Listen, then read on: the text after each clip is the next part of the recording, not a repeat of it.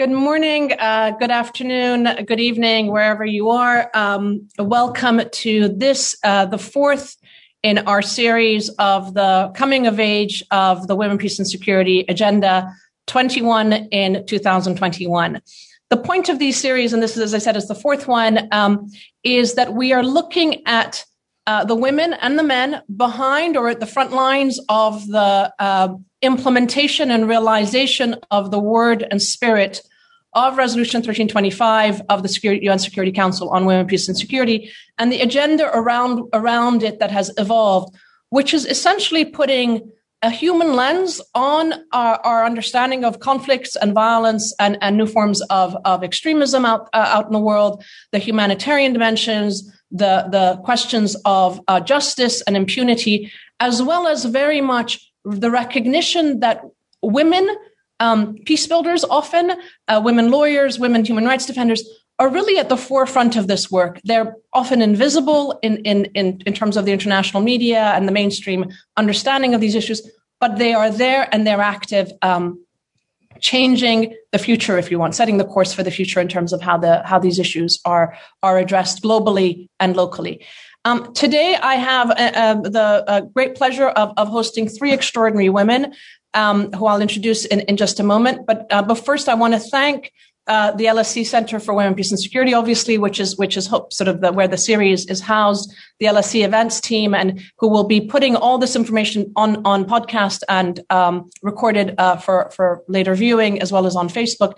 And our colleagues and friends at the Center for Feminist Foreign Policy and ICANN and the WASL Network, the International Civil Society Action Network, and the Women's Alliance for Security and Leadership, who are co-hosting these sessions with us. With that, I'm going to turn to introduce my guests. First off, the Chief Prosecutor of the International Criminal Court, Fatou Bensouda, welcome. Thank you so much for joining us and for taking the time.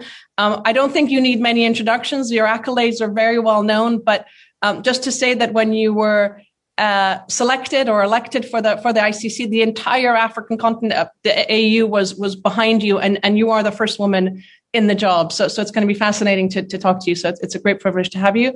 Mona Lohman, founder of Food for Humanity in Yemen, a longtime colleague and doing extraordinary work in Yemen throughout the conflict, involved in the peace process, doing humanitarian work, doing COVID work.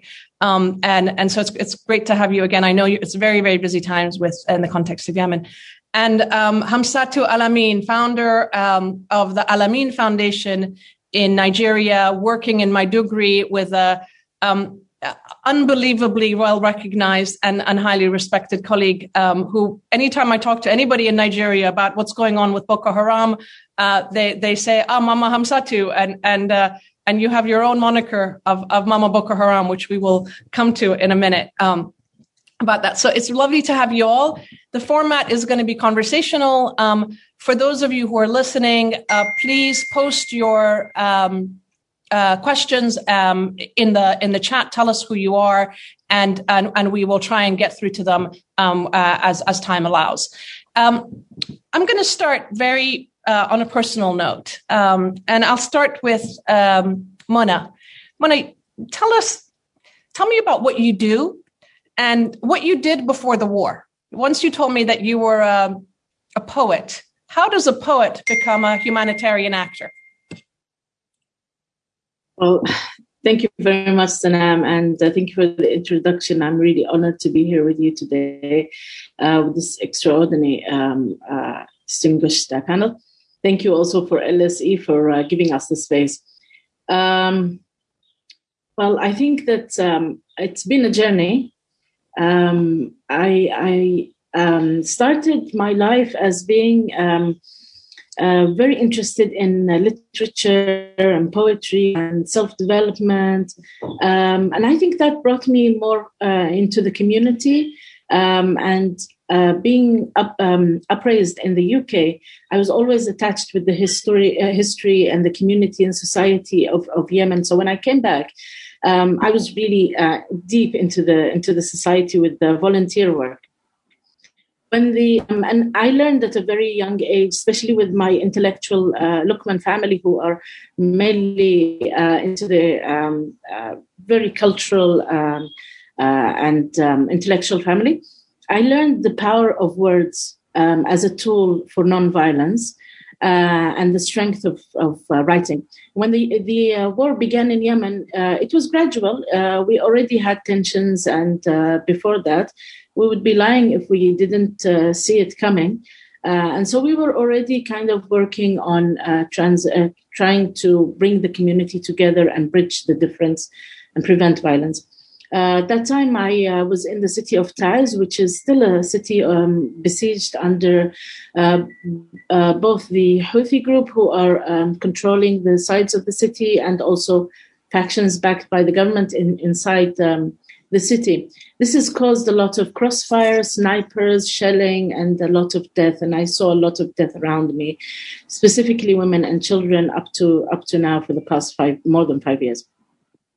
As the war escalated, the state institutions started to disappear, and it was us, really, the women, who are just left there to gather the pieces of what remained. So I think that really started my thinking of having a more strategic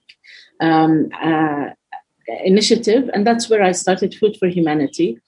But it really was the watching the youth joining the battles that really broke my heart. They told them to leave their pens and carry their rifles and Kalashnikovs, and that really broke my heart. And I started trying to mobilize the youth into volunteerism instead of joining the battles. So that's how it really started. I will stop there. Over to you. Thank you very much, Mona. Fascinating. And I totally resonate on the literature side as well. I did a literature degree as well to begin with. Hamsatu, when Mona talks about the state disappeared and women were left to pick up the pieces, and she sees the young men going off or being recruited, and it breaks her heart. Does that resonate with you? Is that familiar to you in Maiduguri and the northern areas of Nigeria? Tell us your story. Well, as stated, I'm an educator and then a writer, at the same time an activist. So people call me Mama Boko Haram because, in fact, with my age and then the kind of work I do in that part of the country, I am a mama to almost everybody. But with the escalation of violence and then the government's response to counter the violence, which aided even the recruitment base of the insurgents, I then thought it wise to go deep into the communities and then find out who are these young men who have turned violent and why are they doing this kind of thing. Because I believe that someone has to do something to stop it. And it was a time when nobody was actually doing anything. Everybody was running away from the community. People were relocating. No journalists, no reporters, nothing. That was when I started going there. And then it was very, very risky for me initially. But as I go, these boys also understood that I am really harmless because I go to sympathize with the women and then listen to them. So they started calling me Mama, and then with their guns, when they see me, they come and then talk to me, telling me their own stories and then perspective. It was then that I really understand, no matter how bad we consider someone, that person wants a listening ear. They want someone who can listen to them and then understand their perspective. And then the whole community also wants to know and then listen from the boys, but everybody is afraid. They cannot reach out. So wherever they meet me, I'm able to give them firsthand some of this information. So I became popularly called Mama Boko Haram and others. And then at my Al-Amin Foundation, as violence escalates, of course, we women are the most affected. So therefore, I now focus on education and then human rights approach to peace building. Hence, I now focus on the people who are directly affected. Take women, for example. I became now the sole initiator and then the owner. In fact, I enjoy the privilege of being an initiator and then the owner of several networks of vulnerable women, like wives and then mothers of victims of disappearances separately. Then I have another network of former detainees, men, women, children, boys, and girls separately. Then I have another network of survivors of the extremist abduction and sexual violence. And then in addition to those ones, I have out of them another network of women who have suffered the violations from the extremists and at the same time suffered the same abuses from the hands of the state actors, the vigilantes, and then the Nigerian security forces. So in a nutshell, I am a mama, in fact, to everybody, because the kind of thing I do, in fact, focuses on or touches on the lives of everybody. And then in my peace education work now, I focus on changing the narratives of the Boko Haram from Boko Haram to Boko Halal to bring an understanding that what make people to call eat haram is not actually haram. In fact, the Boko itself is in consonance with the Islamic principles. And then we go up the young children in Islamic schools. We focus on them to catch them young with the message of peace, tolerance, and peaceful coexistence. Thank you. Thank you. Thank you very much. Mama to everybody. Chief Prosecutor Bensouda, or Fatou, if I may, when you hear these stories from the ground, and then where you are and how you got to where what's your story? How did you become? How did your life journey take you to the ICC? Allow me first. Let me thank you again for inviting me, Sanam, and also to your team for giving me the opportunity to participate. For me, it's really a pleasure to be on this panel, and especially with such esteemed colleagues. It's truly a pleasure. Let me just say that being here at the Hague, at the International Criminal Court,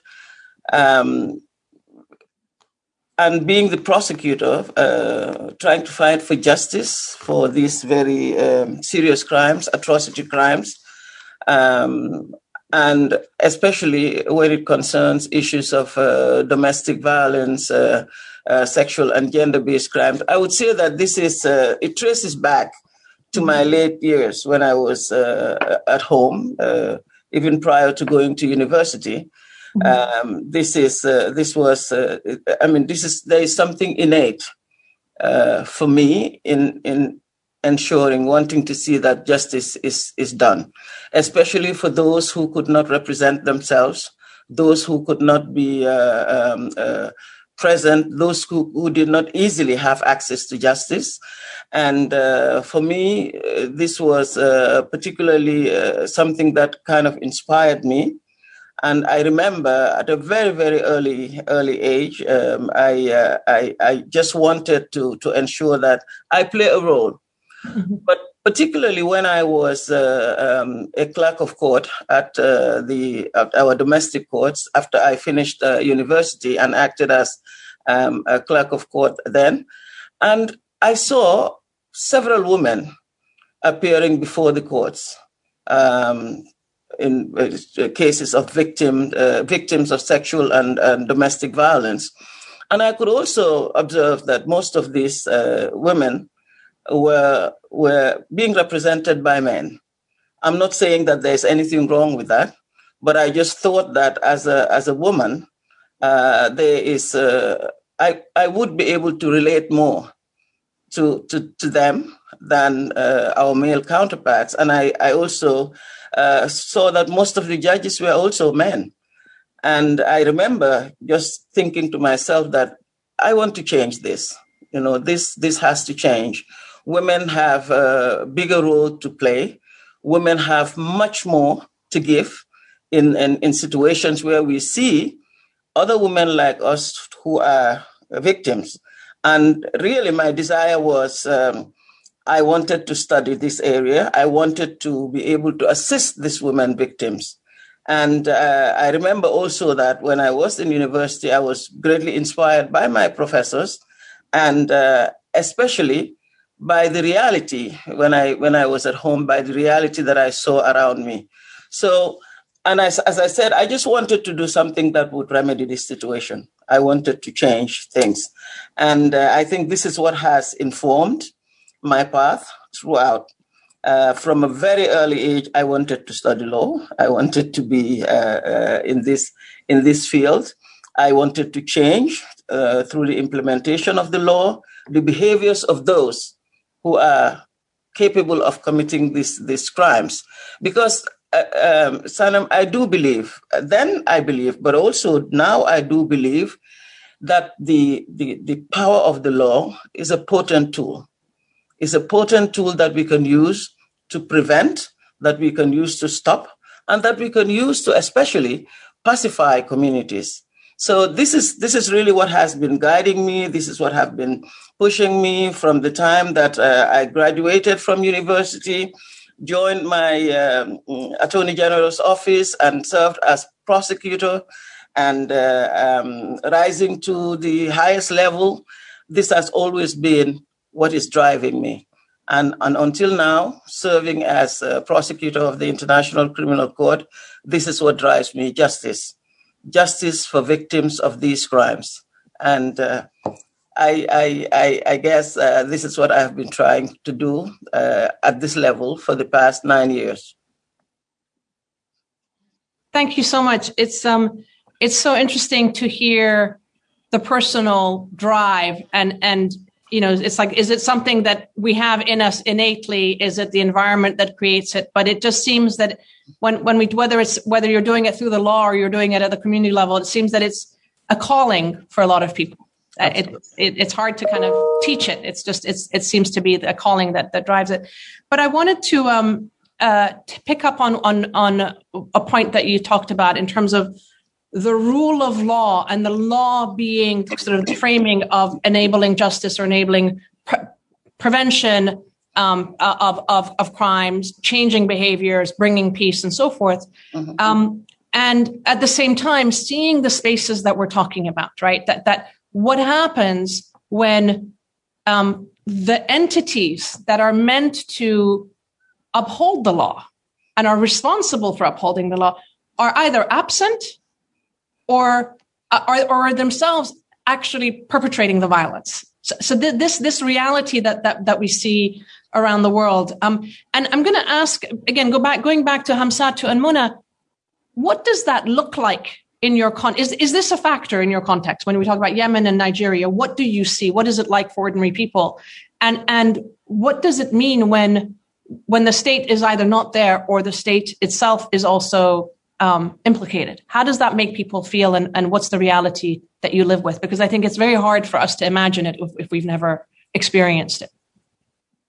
Okay. Muna, can you go or do I talk? Okay.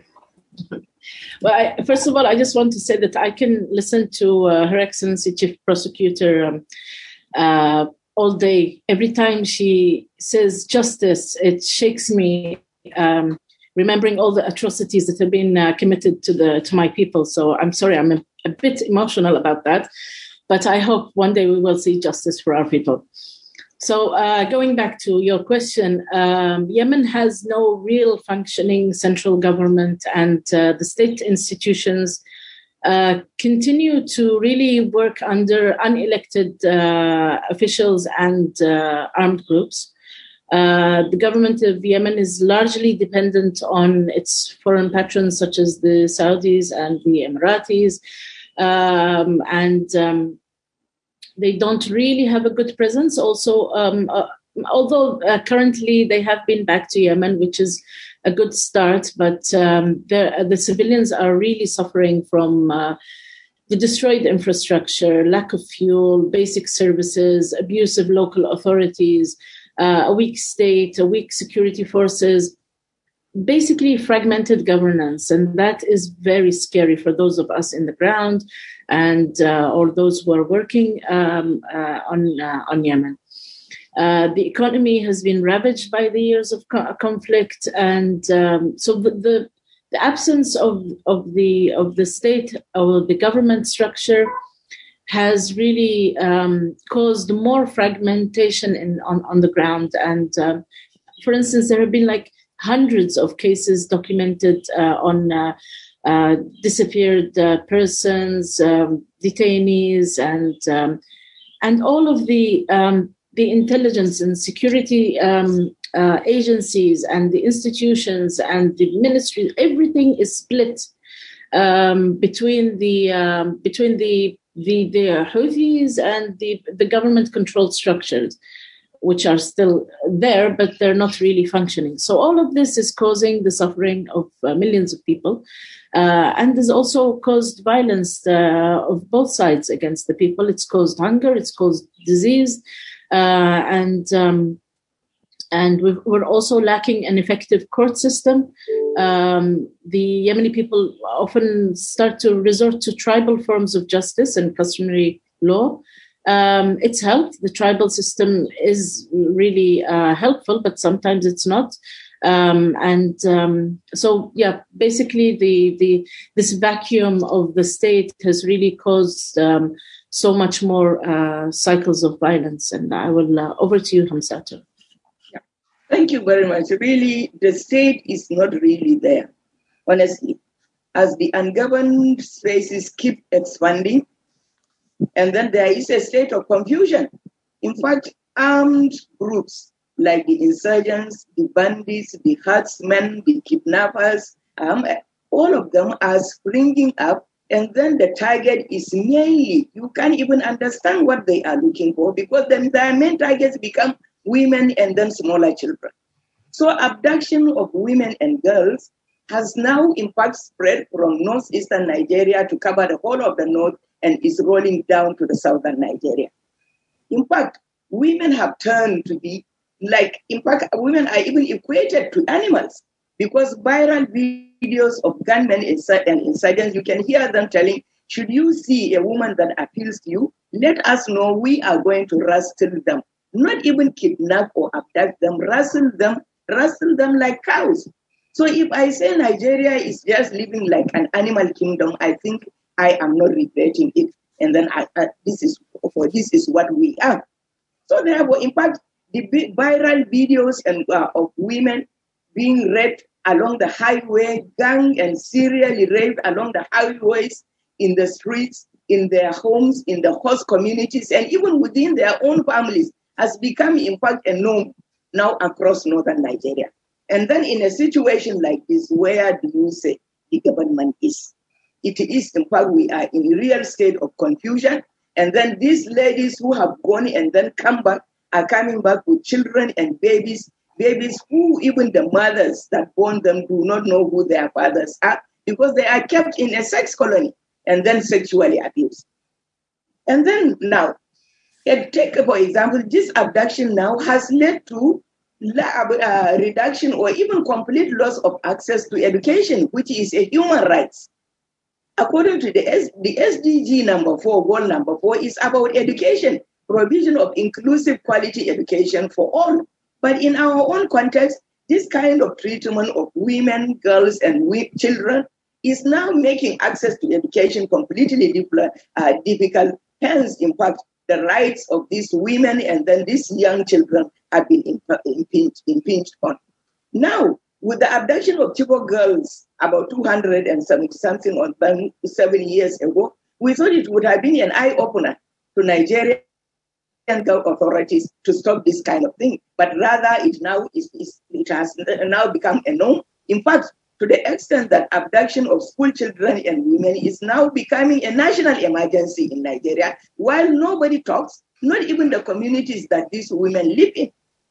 In fact, when I reach out to certain people in communities, they tell me, oh, we are even tired of watching these videos. We are tired of getting this kind of things. And then for us in northeastern Nigeria, these kind of stories, you will never even hear them. You will never see them making headlines, not even in local media, because of fear of retribution, because in most cases, some of them, the state actors are affected, because the ordinary Nigerian woman or survivor will tell you that Nigerian security agents are even worse than Boko Haram.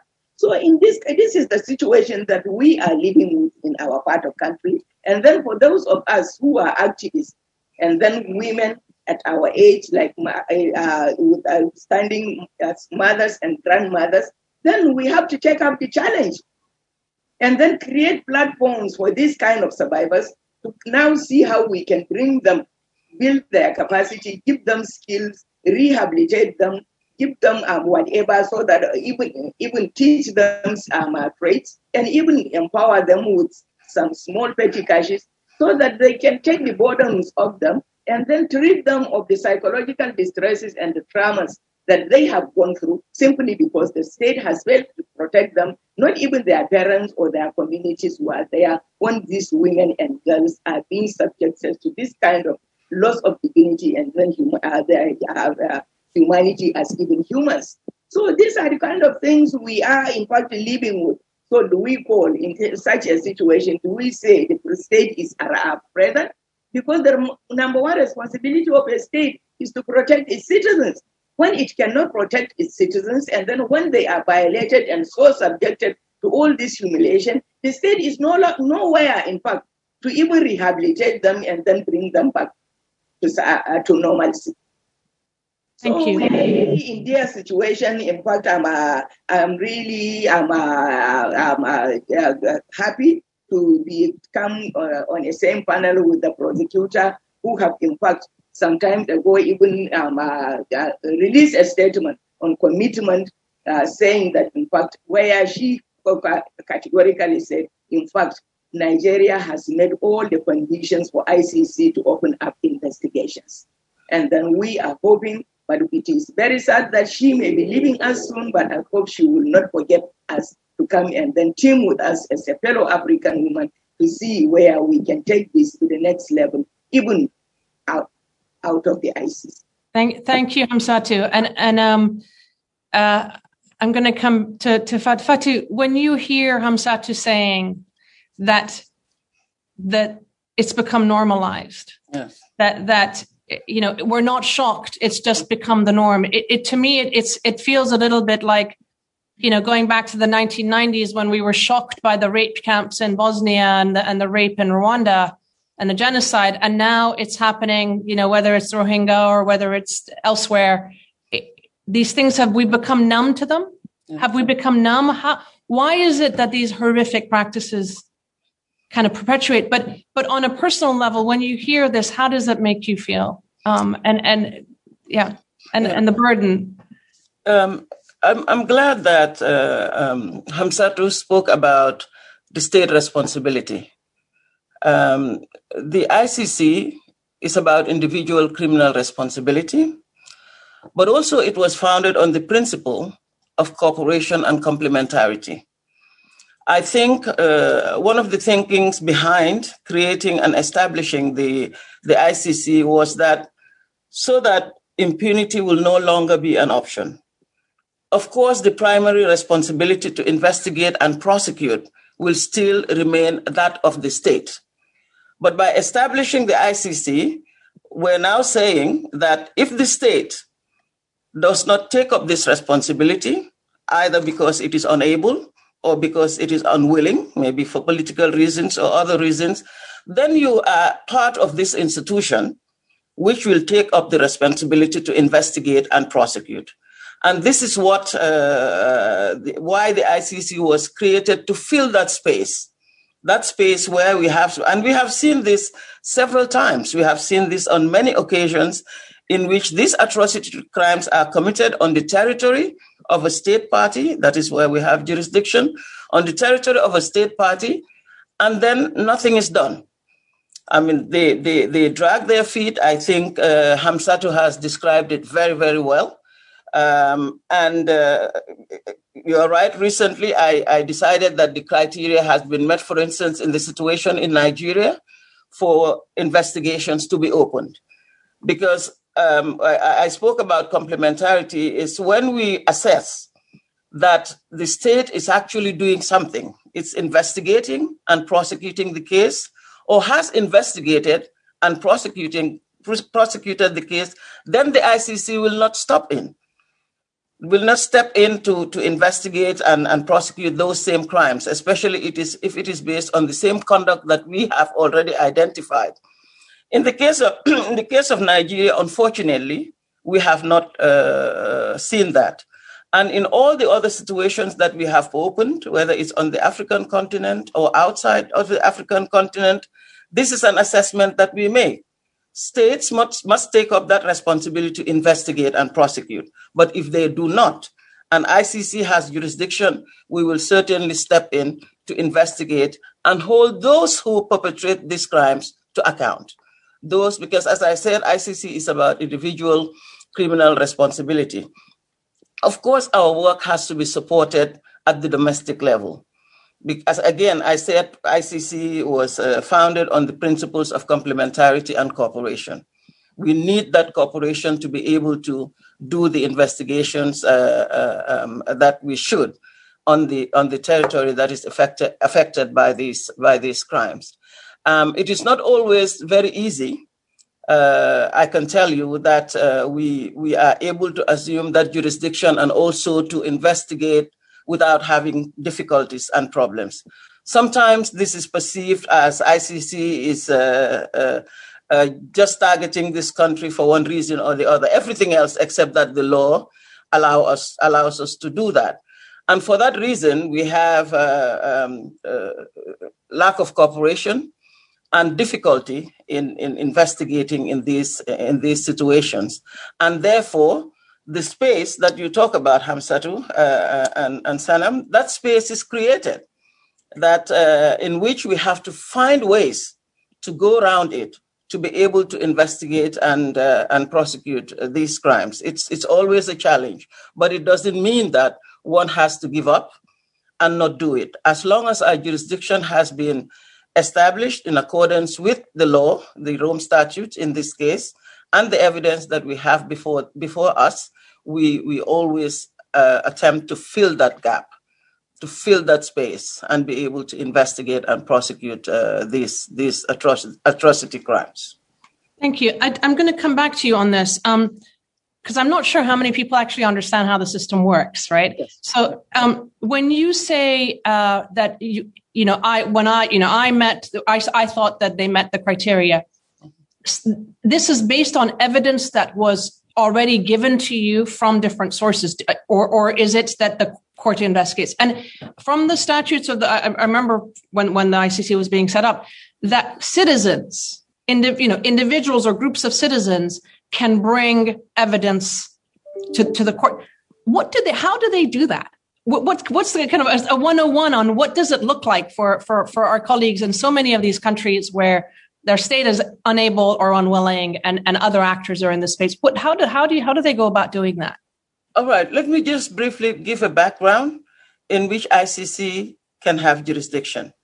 First and foremost, there is what is known as territorial jurisdiction. That means that the states who have signed and ratified the Rome Statute, ICC has jurisdiction on the territory of those states parties. If you have not signed or ratified the Rome Statute, prima facie, we do not have jurisdiction. But I will explain that further because there is potentially we could have jurisdiction everywhere, all over the world. It depends. So in that case, when a state, which is part of the ICC, has crimes committed on their territory, first and foremost, they have the responsibility to investigate and prosecute those crimes. If they do not, if they are unable or they are unwilling, they still are able to make a referral of that situation to the prosecutor of the ICC to step in and investigate and prosecute. We also will have, when there is no referral in that particular state which is a state party to the Rome Statute, the ICC prosecutor, acting under the powers given to the prosecutor under the Rome Statute, can also look into the situation, whether there is a referral or not, and will be able to use proprio motu powers to start investigations or to start preliminary examination into the situation. We have done something similar in Afghanistan, for instance. And otherwise, we also will have jurisdiction over nationals of states parties who commit these atrocity crimes, war crimes, crimes against humanity, genocide, now the crime of aggression. We have jurisdiction over those nationals even if they commit those crimes, especially on the territory of non-state parties. Non-state parties.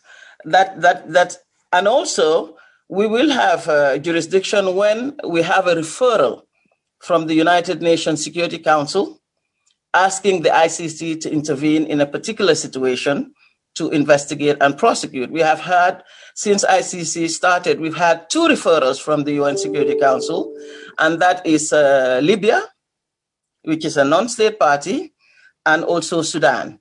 I just wanted to underline here that when the UN Security Council makes a referral, it does not necessarily have to be, it's not a state party to the Rome Statute.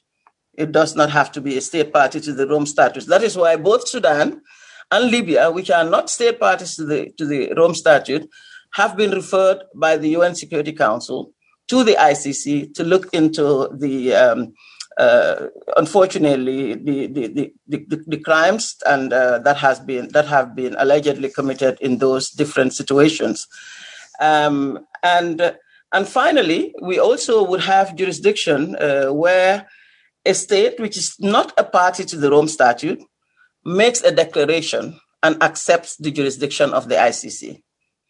And I will give you an example we already had. In fact, before Côte d'Ivoire became a state party to the Rome Statute, it had made a declaration, even under the former president, accepting ICC's jurisdiction. And when the current president came, it also made a further declaration.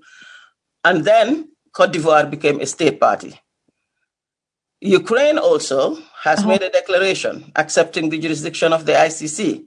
And that is why we've been able to conduct preliminary examinations into that situation. So sometimes it may look,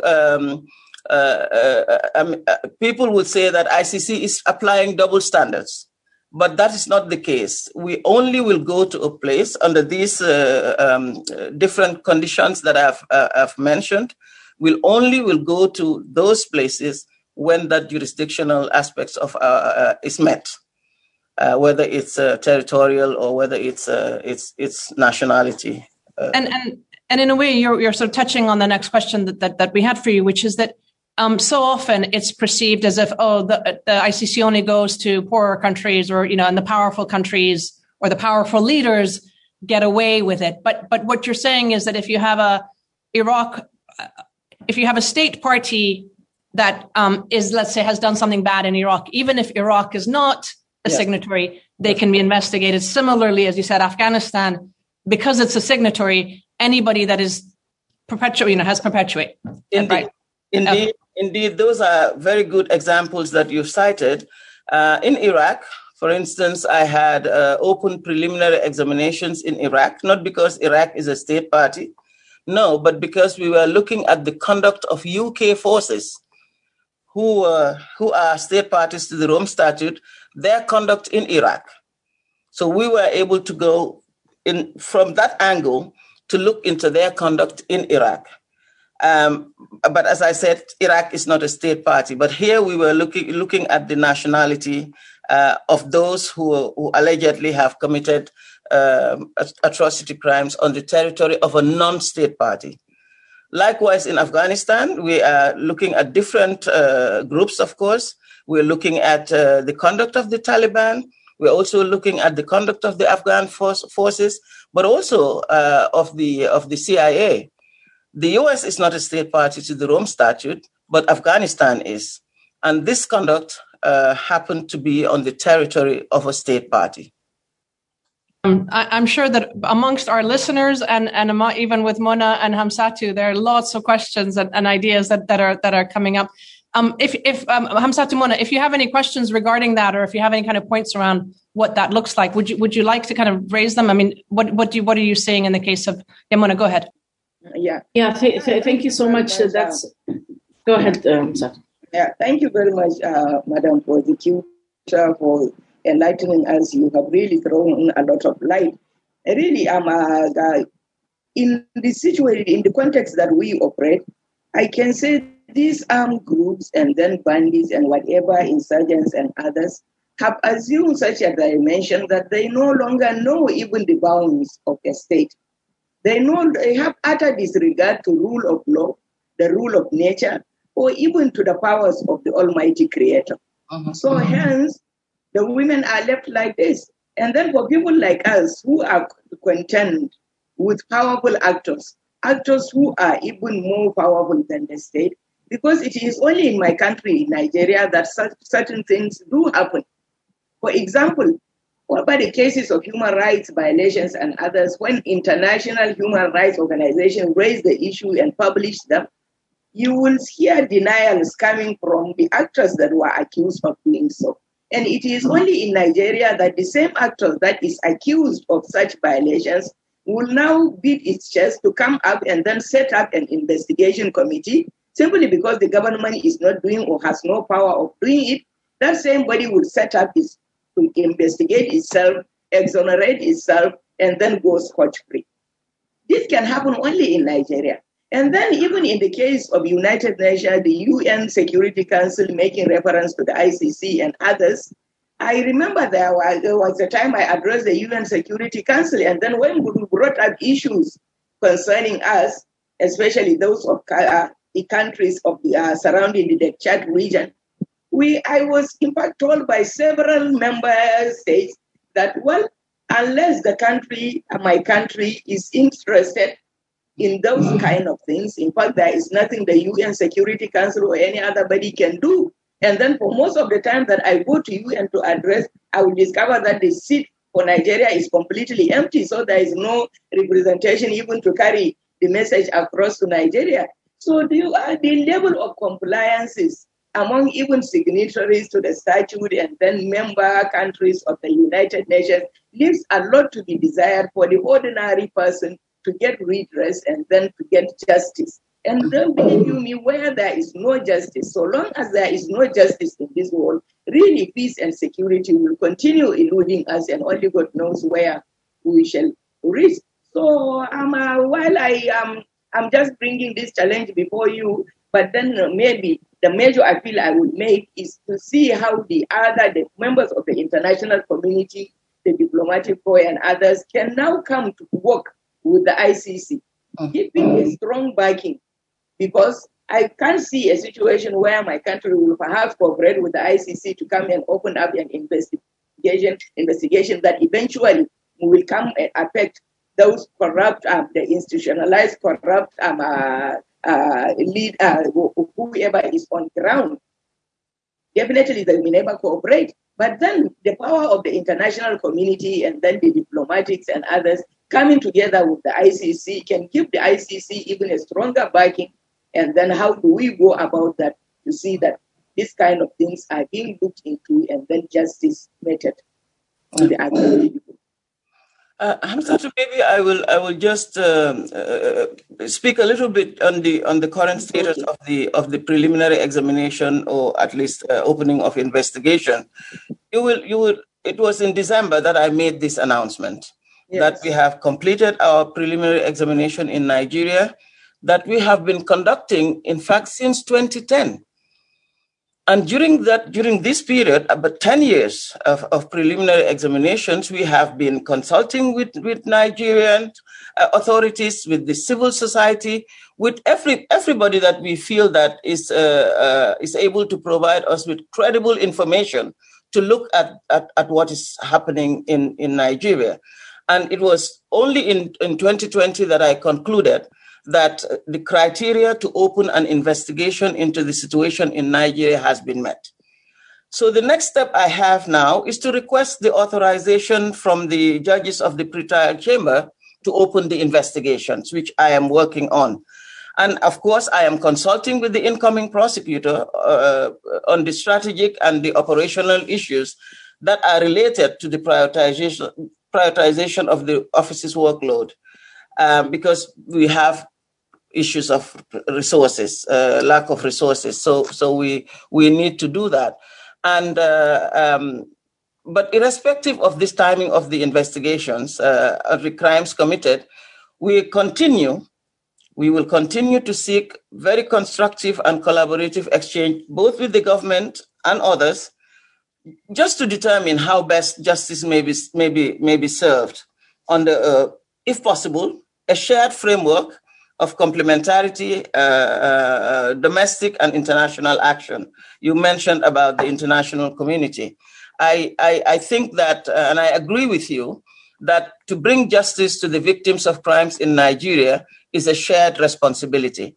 We have a role to play, but there are others also who have a role to play in this regard. And as you have mentioned, this has been going on for far too long. Thank you. Muna, did you want to raise a point or question? Yes, thank you. And I think both the Chief Prosecutor and my colleague Hamsato also covered some of what I wanted to say, but I wanted to ask if when the international community, the state, the government, they lack the political will to hold the perpetrators of war crimes, including forced displacement, torture, murder, cluster bombs, all of which are gendered crimes. When they fail to hold these perpetrators accountable, for instance, in Yemen, what kind of interventions can the Office of the Prosecutor, Chief Prosecutor, make to help encourage accountability and to also raise awareness of these crimes and hold them accountable? My second question is also, what can the civil society do to ensure that the next prosecutor also supports the sexual and gender-based violence policy paper produced by Madam Bensouda's office, and make sure that it continues her great work to hold these perpetrators accountable? Thank you. Thank you for that question, Muna, and as it will give me an opportunity to clarify. First and foremost, I will say that Yemen is not a state party to the Rome Statute. It hasn't signed or ratified the Rome Statute. And it has not also made a declaration, as I mentioned before, accepting the jurisdiction of the ICC under Article 12.3. And also, the UN Security Council has also not referred the situation of Yemen to the ICC prosecutor. I'm just saying that all these criteria, all these which should be fulfilled for us to have jurisdiction are not there.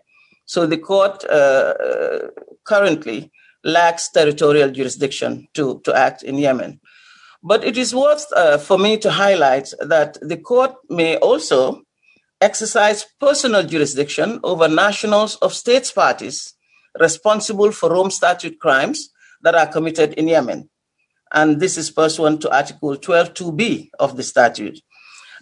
In fact, I will say, Sanam, that for the past several years, my office has received allegations that certain alleged conduct may fall within the jurisdiction of the court, given the nationality of particular alleged direct perpetrators or persons who may have otherwise contributed to alleged crimes, and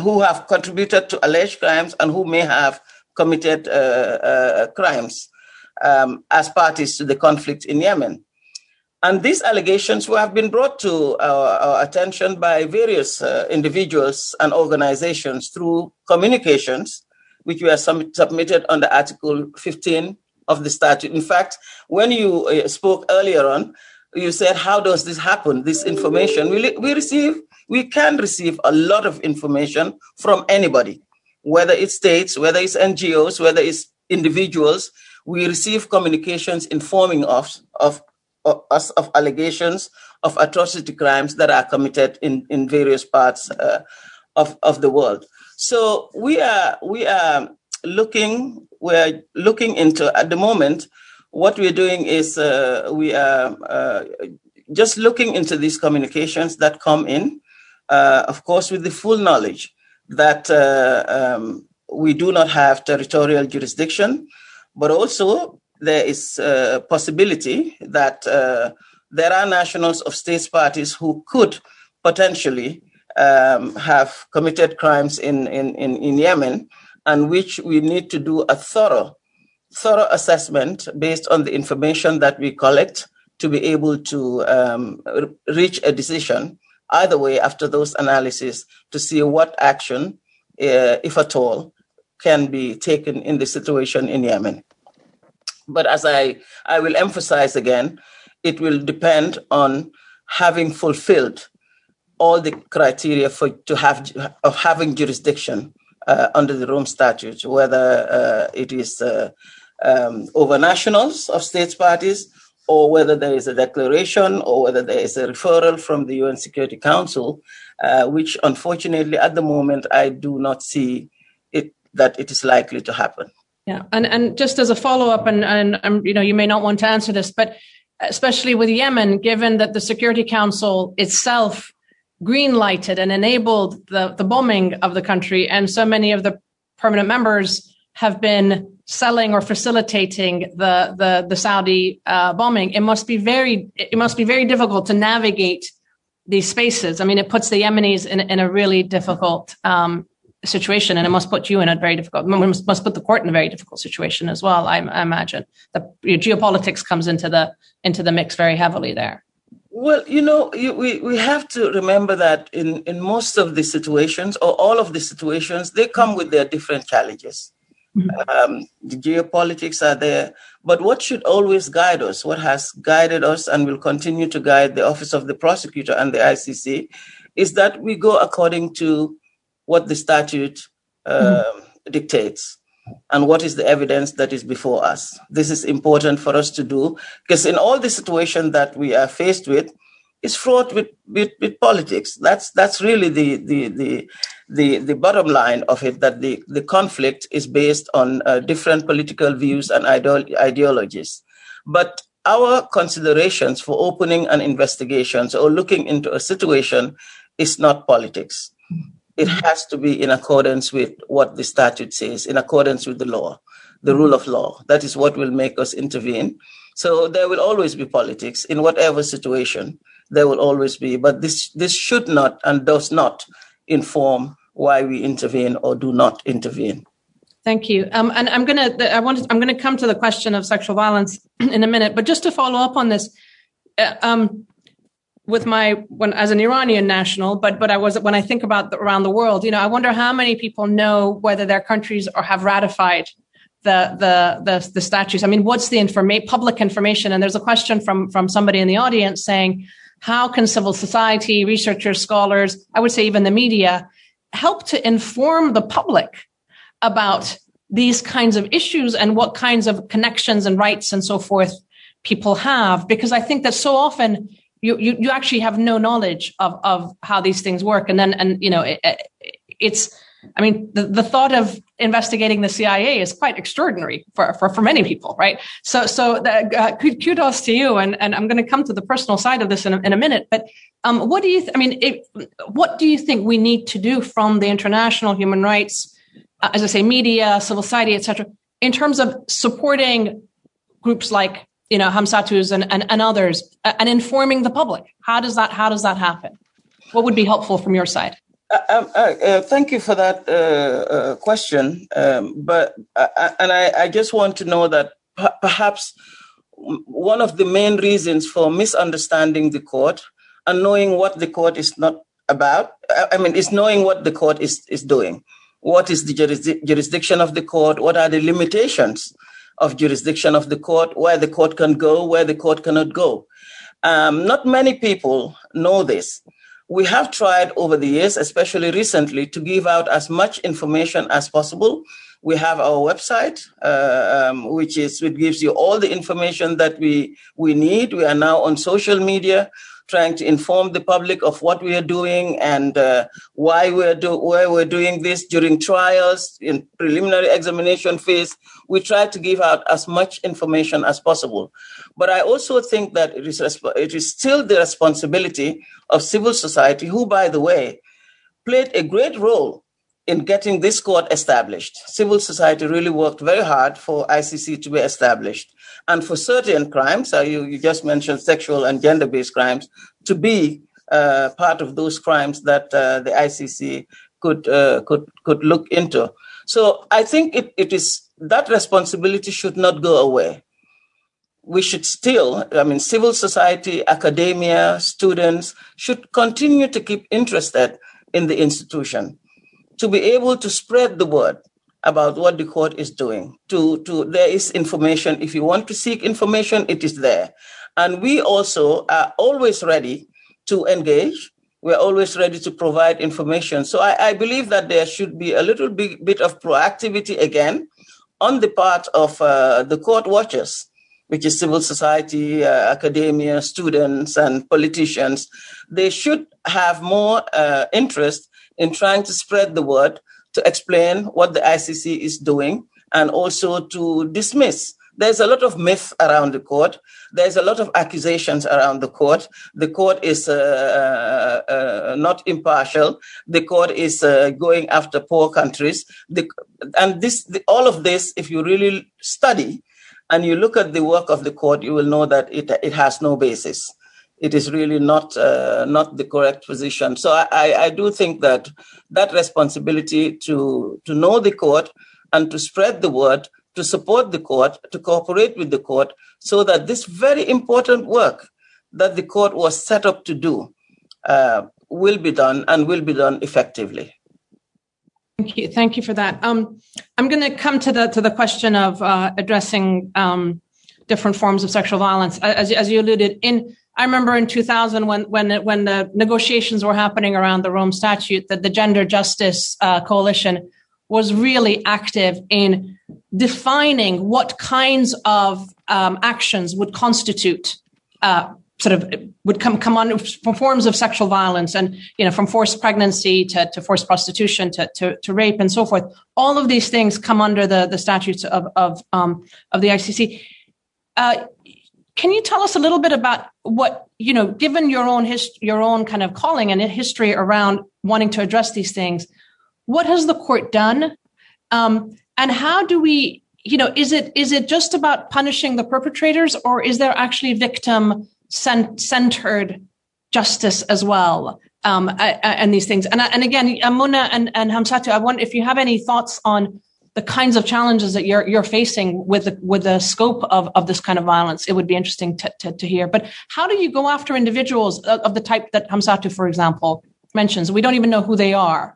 Or if they are, maybe they're powerful military figures or something like that. What kind of evidence based do you look for, and how do you go about dealing with it? Thank you. Yeah, first and foremost, let me say this: that the Rome Statute, which establishes the International Criminal Court, is the first international instrument which expressly includes various forms of sexual and gender-based crimes, and these crimes, we know, they typically affect women and girls in armed conflict. These are crimes such as rape, sexual slavery, enforced prostitution, forced pregnancy, enforced sterilization, and various forms of sexual violence. And the Rome Statute includes these forms of sexual violence as the underlying acts of both crimes against humanity as well as war crimes. And as Sanam, we have non-international armed conflicts all over the place, as well as international armed conflicts. And as a prosecutor, what I've always felt, I believe that this legal framework that we have, the Rome Statute, is a strong legal framework which has been put at my disposal as prosecutor to be able to search for evidence during investigations. We listen to testimonies which are of very courageous survivors and witnesses. We also know these help us to shape during prosecution of these cases. The evidence that these courageous people give us is really very, very helpful.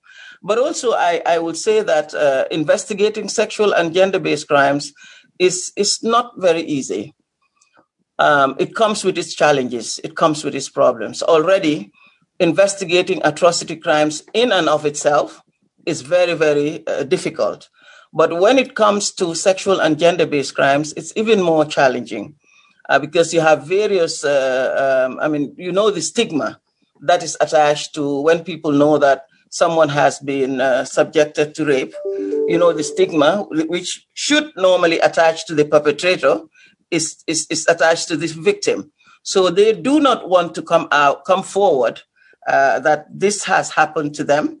And therefore, you have to look for various ways in which you can get this evidence, by the investigators you send, by the methods you use, by how you speak with them, by the atmosphere that you set for them to be able to speak to you, and also by taking up protection issues such that these persons who give you their stories are not also exposed and doubly traumatized. So all of these are things that we have to do at our level to be able to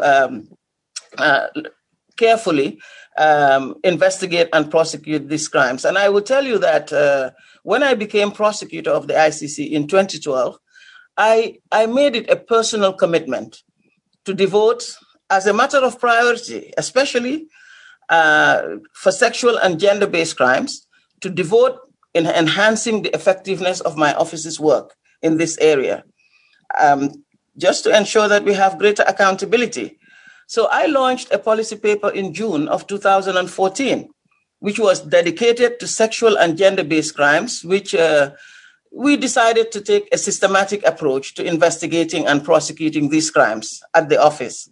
And the policy itself contains directives, key directives and guidance for my staff who are doing this work to be able to obtain quality and sufficient evidence that would help us to secure these convictions. And I can tell you that this policy paper has been in implementation since the time that we adopted it in 2014. And I will also say that we have proudly made a lot of progress in various cases that are now, for instance, in the Dominic Ongwen case, we've just had a conviction. In that case, in Bosco Ntaganda case as well, we have had this conviction.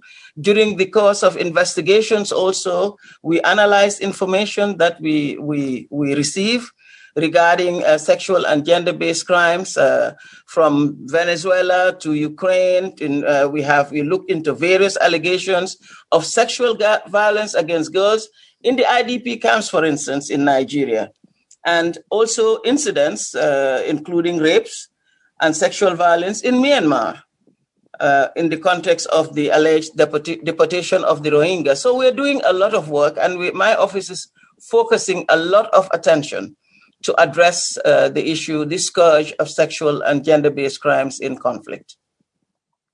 Thank you very much. We're getting a lot of questions around the specificities of, how do you define crimes of aggression and so forth. But I think that maybe we should refer them to read the statutes, because it's fairly clear. But I wanted to come back to the three of you with some of the questions that we're getting from people, which is that, and Hamsatu, this came to you, but I think it goes for all three of you, that what gives you the strength to carry on and do what you do?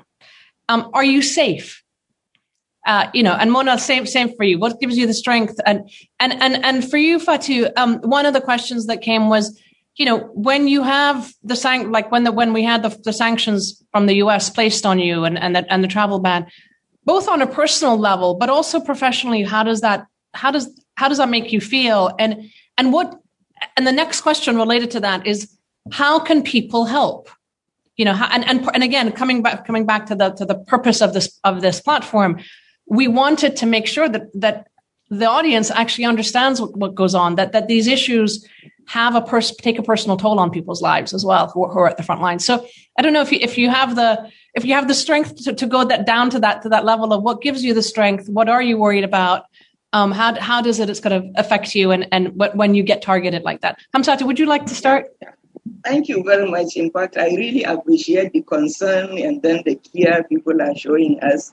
But actually, as a Muslim, in fact, I entrust my safety and security to the Almighty Creator. But then, in fact, apart from that, then come to think of the women and then the young girls and the children that I for example, I directly work with.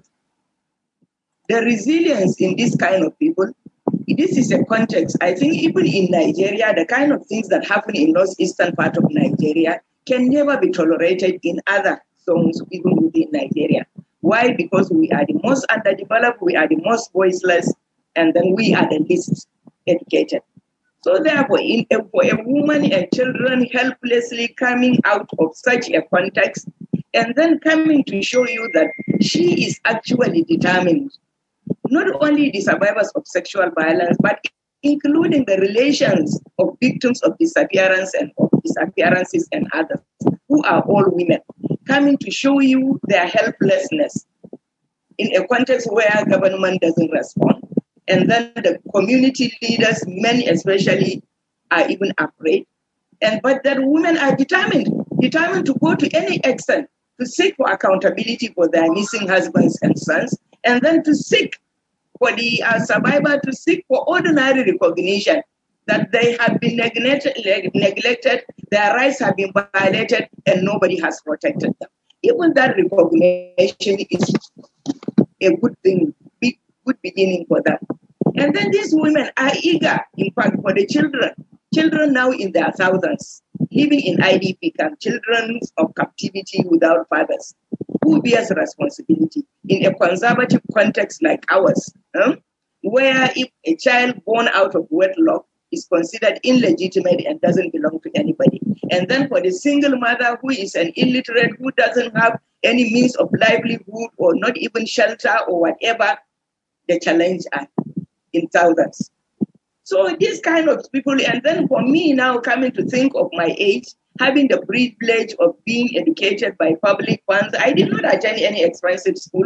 My parents were not very rich, but middle class. But having afforded me the education and then God giving me this long life to witness all this, I think this is a period of giving back. And then when you are giving back, the question of fear does not even arise. And look at now, the support, the massive support we are getting internationally. Sanam, for example, since 2016, in fact, her organization was supporting me as an individual, coming to encourage me to register so that they can support me do what I am doing better. And then they are always around me should anything happen in Nigeria. Where are you? Are you safe? What can we do?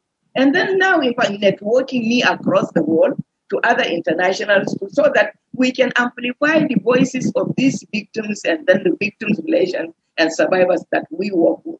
All these are healing and then source of strength, honestly, to me. And today, even now, I am seated with in a panel with the prosecutor of the ICC, whom I believe, even after her tenure, will not abandon us, but come with us so that we can carry this mission forward. I'm sure Sanam is there. She will not allow her even go away without fulfilling some of the promises and pledges that she needs. So therefore, all these are our strength. In fact, they are a healing factor to us, and we translate these same factors and then attributes to the wretched poor women that we work with, and then we are ever willing to keep mobilizing them, to keep giving them skills, to keep healing them of their trauma and psychological distresses. Now you need to see some of them. They have changed. They have become leaders. They are mobilizers. They are change makers. And then what else will make a life of an individual more fulfilling than this? To see that you are making a difference in the life of someone who has lost all hope. In fact, this is my strength. And then for you who are now throwing these questions to us also, now we urge you to keep amplifying, in fact, publicizing the kind of works we do, amplify our work so that people know the challenges we are living with, the challenges other human beings in this part of the world are also facing, so that together we can network and then bring a difference to the world. And I believe at the end of the day, we are going to make it. Thank you very much. Thank you. Mona, giving back, getting strength, does that resonate with you? Yes, Mama Hamsato is always my inspiration and strength. I believe in what maybe Howard Zinn once said, that if you join a fight for social justice, you may win or lose, but just by being part of that struggle, you win, and your life will be better for it. I believe in that. And I also believe that I'm responsible for the community. I have a responsibility. I'm privileged.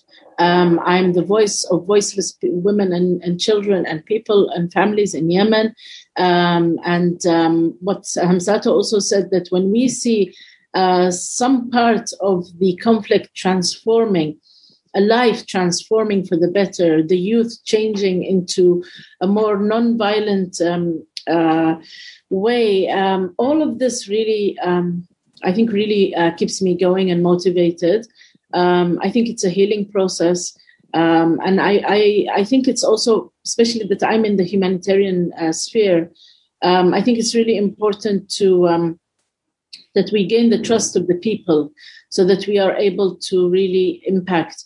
And I think that is something that has really helped me, motivated me, but also kept me strong and kept me much more safer than, I would say that in a context like in Yemen, where everybody's mobilizing you to be with one party or the other, you're never safe.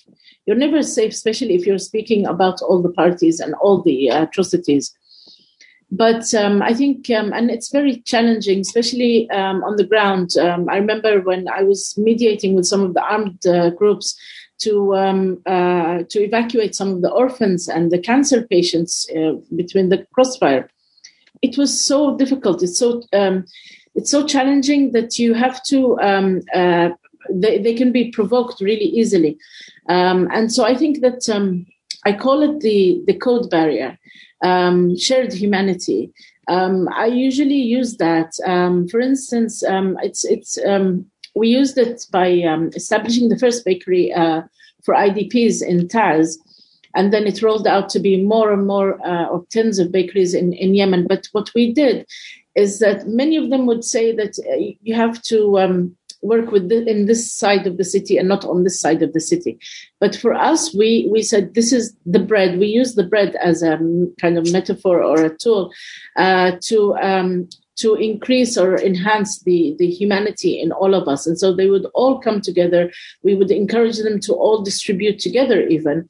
And I think that was really important because bread was the kind of the only option for survival, and we also used it as a humanitarian kind of to a certain extent collaborate between them. And I think this has really helped because sooner they started trusting us more. It really enhanced our reputation, and it gave me and others more opportunity to try to address the underlying causes of violence and be more trusted in the community. We're also striving for inclusivity, supporting marginalized groups and giving them an equal voice also. And I think that's also helpful. And I think it decreases some of the threats that we face. The warlords have used everything against us, especially women who have been outspoken by smear campaigns, by so many other things. But we keep on going because we see we have a dream for our children to be able to play in playgrounds without having a bomb on their heads, killing them or maiming them, or a landmine or a sniper. And that is really what keeps me going and struggling for these people, not for the elite, not for the politicians, and not for the military actors on the ground. It's for the people. Thank you, Mona. So, Fatou, again, your own story of what it must feel like to be where you are, being targeted, I don't know whether you get the smears that the peace builders get as well, but and the question around the sanctioning, if you're able to answer. Sure. Firstly, I believe, we must be all convinced that the reason why the ICC was established, the raison d'être for establishing the ICC, is to give justice to the victims of these crimes who otherwise would probably have nowhere to turn to. I mean, we have talked about the spaces in which nothing is happening. And those who have the responsibility to investigate those crimes and bring justice to the victims will not do it for one reason or another. So the ICC being there is really to plug that gap, to fill that gap, and ensure that victims at least have an institution to turn to, and to hope that justice will be done in their stead. So for this reason, I think it is critically important to keep this institution alive and to support it for the benefit of victims of these crimes, to ensure that they have justice. And we must take sides. We really must take sides in these situations. I remember Archbishop Desmond Tutu saying that you have to be on one side, either those who perpetrate these crimes or those who suffer these crimes. And I choose to be on the side of those who suffer these crimes. I choose to be on the side of the victims. And I would say that being the prosecutor of the ICC has afforded me that opportunity to be able to do everything in my power to ensure that in the situations where we have jurisdiction and where we are working, that victims of these crimes deserve and that they have justice. So this is what I have been trying to do, and I have also we've done this at great expense, great personal expense of safety, of targeting, as you rightly said. The unfortunate thing that we see is that, and both Hamsatu and Muna have alluded to that, is the fact that people personalize issues. They personalize it. As prosecutor of the ICC, I'm doing this work because I'm mandated, I'm elected by over 120 states parties to be the prosecutor of the ICC and to do this work. But when people judge, they look at Fatou Bensouda, and then the attacks are personal. They try to harm you personally. They try to do things to people that are close to you, and all sorts of things, because you're doing this work that you have been mandated to do. If I am not sitting on this seat, I will not be doing this work. But unfortunately, whether it's people, whether it's states, they personalize, and then they go after you on personal basis and try to harm you or bring you inconveniences that would prevent you from doing your job. And this is exactly what happened when the sanctions were imposed on me. You mentioned that. It is very public, and I do not mind to speak about it. As you know, in 2020, last year, I was sanctioned together with another colleague of the ICC in my office by the Trump administration for investigating or wanting to open investigations in Afghanistan over U.S. personnel or their allies, in this particular case in Israel. And I was sanctioned. My accounts were blocked, and I was named, I think, a designated person. That's the term they use. I was designated as a person who has been sanctioned, and therefore it affected my accounts. It affected my travel to the U.S., travel ban to the U.S., and also affected my colleague, Pakiso Mochochoko, but also other unnamed individuals in the office who probably we would have found out if they that they were travel ban also against them. So this has really, I must say, had an impact on my work as prosecutor. In the first instance, operationally, which is more important for me than anything else, operationally, I was not even able to directly task those staff in my office doing important work, but who were of American nationality. I couldn't, because the sanctions would affect them directly, and they would suffer consequences for that. So we had to create, with my team, we had to create a way in which we could function without having and changing the reporting lines so that they would not even report to me directly, and I would not task them directly. And this had to be done by my deputy and other staff in my office. So we created firewalls. We changed reporting lines. We tried as much as possible to work around I cannot go into detail because I know I will take a lot of time. But I can tell you that it just created a lot of inconveniences for me as prosecutor of the ICC, with the responsibility to lead this office, to be able to work with all of my team together because of the sanctions. We of course welcome the fact that the Biden administration has now reversed that, has lifted the sanctions, and that things are going back to normal, and that we are seeking, both the US and ourselves, to re-engage on of course, on a footing based on mutual respect for the work that we do and what they also do as a government, as a state. So this is what we are looking to now, in which other states parties of the Rome Statute, as well as NGOs, we are all looking to really have a new beginning with the ICC as far as the US is concerned. You will recall that the US had been a very cooperative non-state party with the ICC prior to the Trump administration, and that certain in many of our cases we've received assistance. For instance, in the arrest of Bosco Ntaganda, also Dominic Ongwen, and we have been having various support from the U.S. government and cooperation from the U.S. government prior to the Trump administration. Unfortunately, when that administration came in, it became very aggressive towards the ICC and very hostile, and which landed us in with the executive order, because my office, or me and my team, would take on certain very hot cases, which I think, according to the Trump administration, we should not.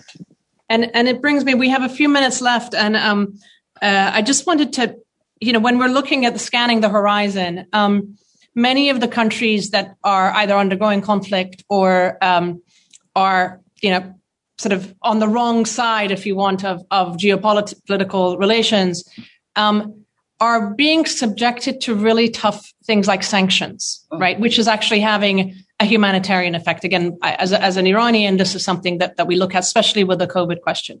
Other things that we're seeing and that have kind of really arisen during, it was kind of there, but during this COVID era, we're seeing a lot more of it, is the rise of hate speech and kind of radicalization online, which then has kind of impact in real life for people. Do you anticipate the court evolving to tackle these types of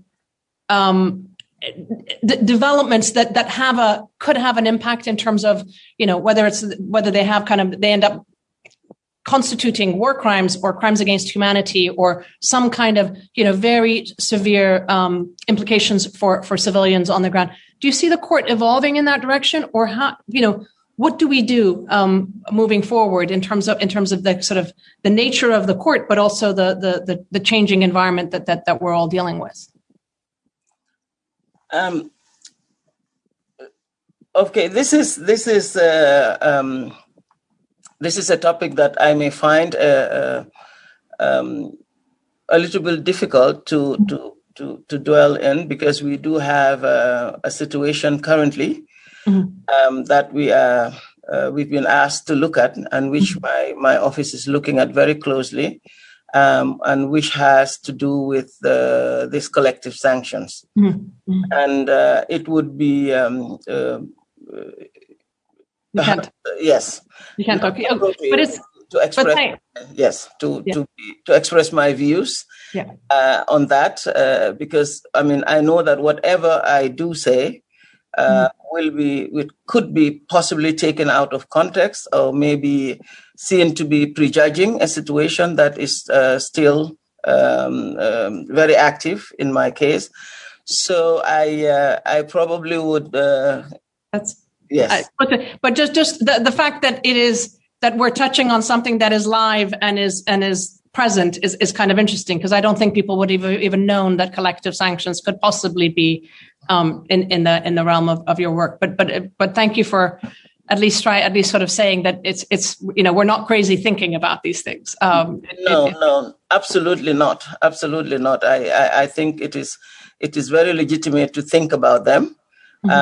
Just that at the moment, I'm not able to say much about it for fear of being seen as prejudging a situation that is before me. Thank you. Thank you very much. In our last 5 minutes, Mike, I'm going to go back to our personal side of the story. And for each of you, I guess two things. One is, we've talked a lot about being women in these spaces, but are you conscious of what it means, what differences? Are there differences in terms of being women in this kind of work that you're trying to engage in? Is it a superpower? Is it or is it detrimental in some ways? That's kind of one aspect of it. And the second is, again, especially Fatih, since you're ending your tenure, but also for Hamsato and Mona. I mean, Hamsato, you keep telling us you're Mama Boko Haram and you're older. I feel the same. It's sort of, we're older than a lot of the people that we work with. But what legacy do you hope to leave? And what would be your message to either to your 20-year-old self or to the students that are listening now? So kind of a combination of these things, the difference in terms of being a woman in these spaces, your legacy and the message that you would give to younger women. Thank you. And then I will wrap up and we will end at around 11:30 my time. Yeah. Go ahead. Yeah. Okay. Thank you very much. In fact, I'm being a woman at my age as a mother and then a grandmother. In fact, age has some respects that accompany it. And then with this respect, then there is also the knowledge. Knowledge, one of the contexts that I operate in, and then the context of the local situation that I am handling. And then also, I am also grounded at least in the kind of situation that are happening around me and that I chose to work with. So that when I speak, in fact, I am speaking of undisputable things based on my experience as someone who is, as Sanam always said, locally rooted and then globally connected too. So therefore, in fact, to me, being a woman operating in this context with this little knowledge, I think is a superpower, because I can't imagine a man doing the kind of work I do in that context. And then, otherwise, a lot of my Muslim sisters in other parts of the world will tell me they have been threatened, they have been challenged, this and that. But believe you me, in the work I am doing in northeastern Nigeria, dangerous context as it is, I have never been threatened by any armed group. Rather, my challenge comes from the state actors who have even once arrested me and then taken me to the detention facility, but later released. So therefore, in this kind of context, my appeal to students and others who are now watching us is to understand the context that we are working, and that as women peace builders, human rights defenders, and others, there are certain things we need. The question of our government supporting people like us to do the kind of work we are doing does not even arise. It's completely off the track. So therefore, without the international support that we enjoy from Sanam's organizations and the like, people like me wouldn't have done what I am doing. Recently, when I won a small grant from the United Nations Victim of Torture Fund to engage survivors, out of the 20 survivors that I engaged work with, they are, of course, survivors of Boko Haram abduction. But when we came to take them in, I am completely devastated to learn that all these 20 survivors that I interviewed have equally suffered the same violation or even worse from the hands of Nigerian security agents. So therefore, doing this kind of work in a situation, in a corrupt situation, in a failing system like ours, we need honestly the support of all of you as students, as donors, as friends and others to connect with us. Connect us internationally with your own networks for collaboration so that people understand the kind of challenges other human beings are facing in other parts of the world, and resource us to bring others so collectively we can do it together. Thank you, Hamsato. We're short on time. Mona, and quick. I hope we don't get cut off. Yeah. Just, I think that the warring parties have disagreed on everything about Yemen, and they have agreed on one thing: to attack the women. So it's just, and exclude them. So I think it is challenging, but I do think also we have a privilege to be women. For me, in my humanitarian work, I think I have more accessibility and more respect, and I'm also like the mother of the poor, also there that I'm called, and I think that there is a leverage there. My other point is that for our students, I just want to say, Sanam, that I'm seeing. And I'm researching with the Kroc Institute, and I have also students that we're exchanging there. I am seeing an amazing generation of social justice leaders around the world, and I'm really happy to see that. And I think that they have already amplified a lot of our suffering in Yemen and around the world. I think we need to do more. My only advice would be that to believe in change, believe in transformation, and believe in peace. Sometimes these conflicts seem that out of our power, out of our reach, and we're not able to do anything. The warring parties want us to think that so they can continue. There's a big war economy behind this, and they want us to believe that we can't do anything, but we can. We've seen it. We've brought people to justice. Recently, we brought a big perpetrator to the UN Security Council sanctions, who had committed a lot of sexual-based violence crimes, Sultan Zaban. We have seen some sort of justice, and we're not going to leave it there. We're going to join hands, and I just ask you all to join hands with us, amplify our voices. And I just want to say at the end that war in Yemen affects the whole world. The impact of the ongoing violence and the armed conflict and the lawless states will evolve beyond Yemen, and it's a collective global responsibility for all of us to end it. Thank you. Thank you. And Fatou Bensouda, the last word is yours, your legacy, and thank you so much. I'm going to thank everybody for everything that we're doing, in case I lose you, and to the audience for being with us. But the last word is definitely yours, and what a pleasure to have all three of you with us. Thank you. Go ahead. Thank you very much, Sanam. And Mona, I think that is the spirit, what you have just said about women staying relevant. Because I do believe that women have a unique understanding of the adverse impact that violence has on themselves, on their children, and on societies.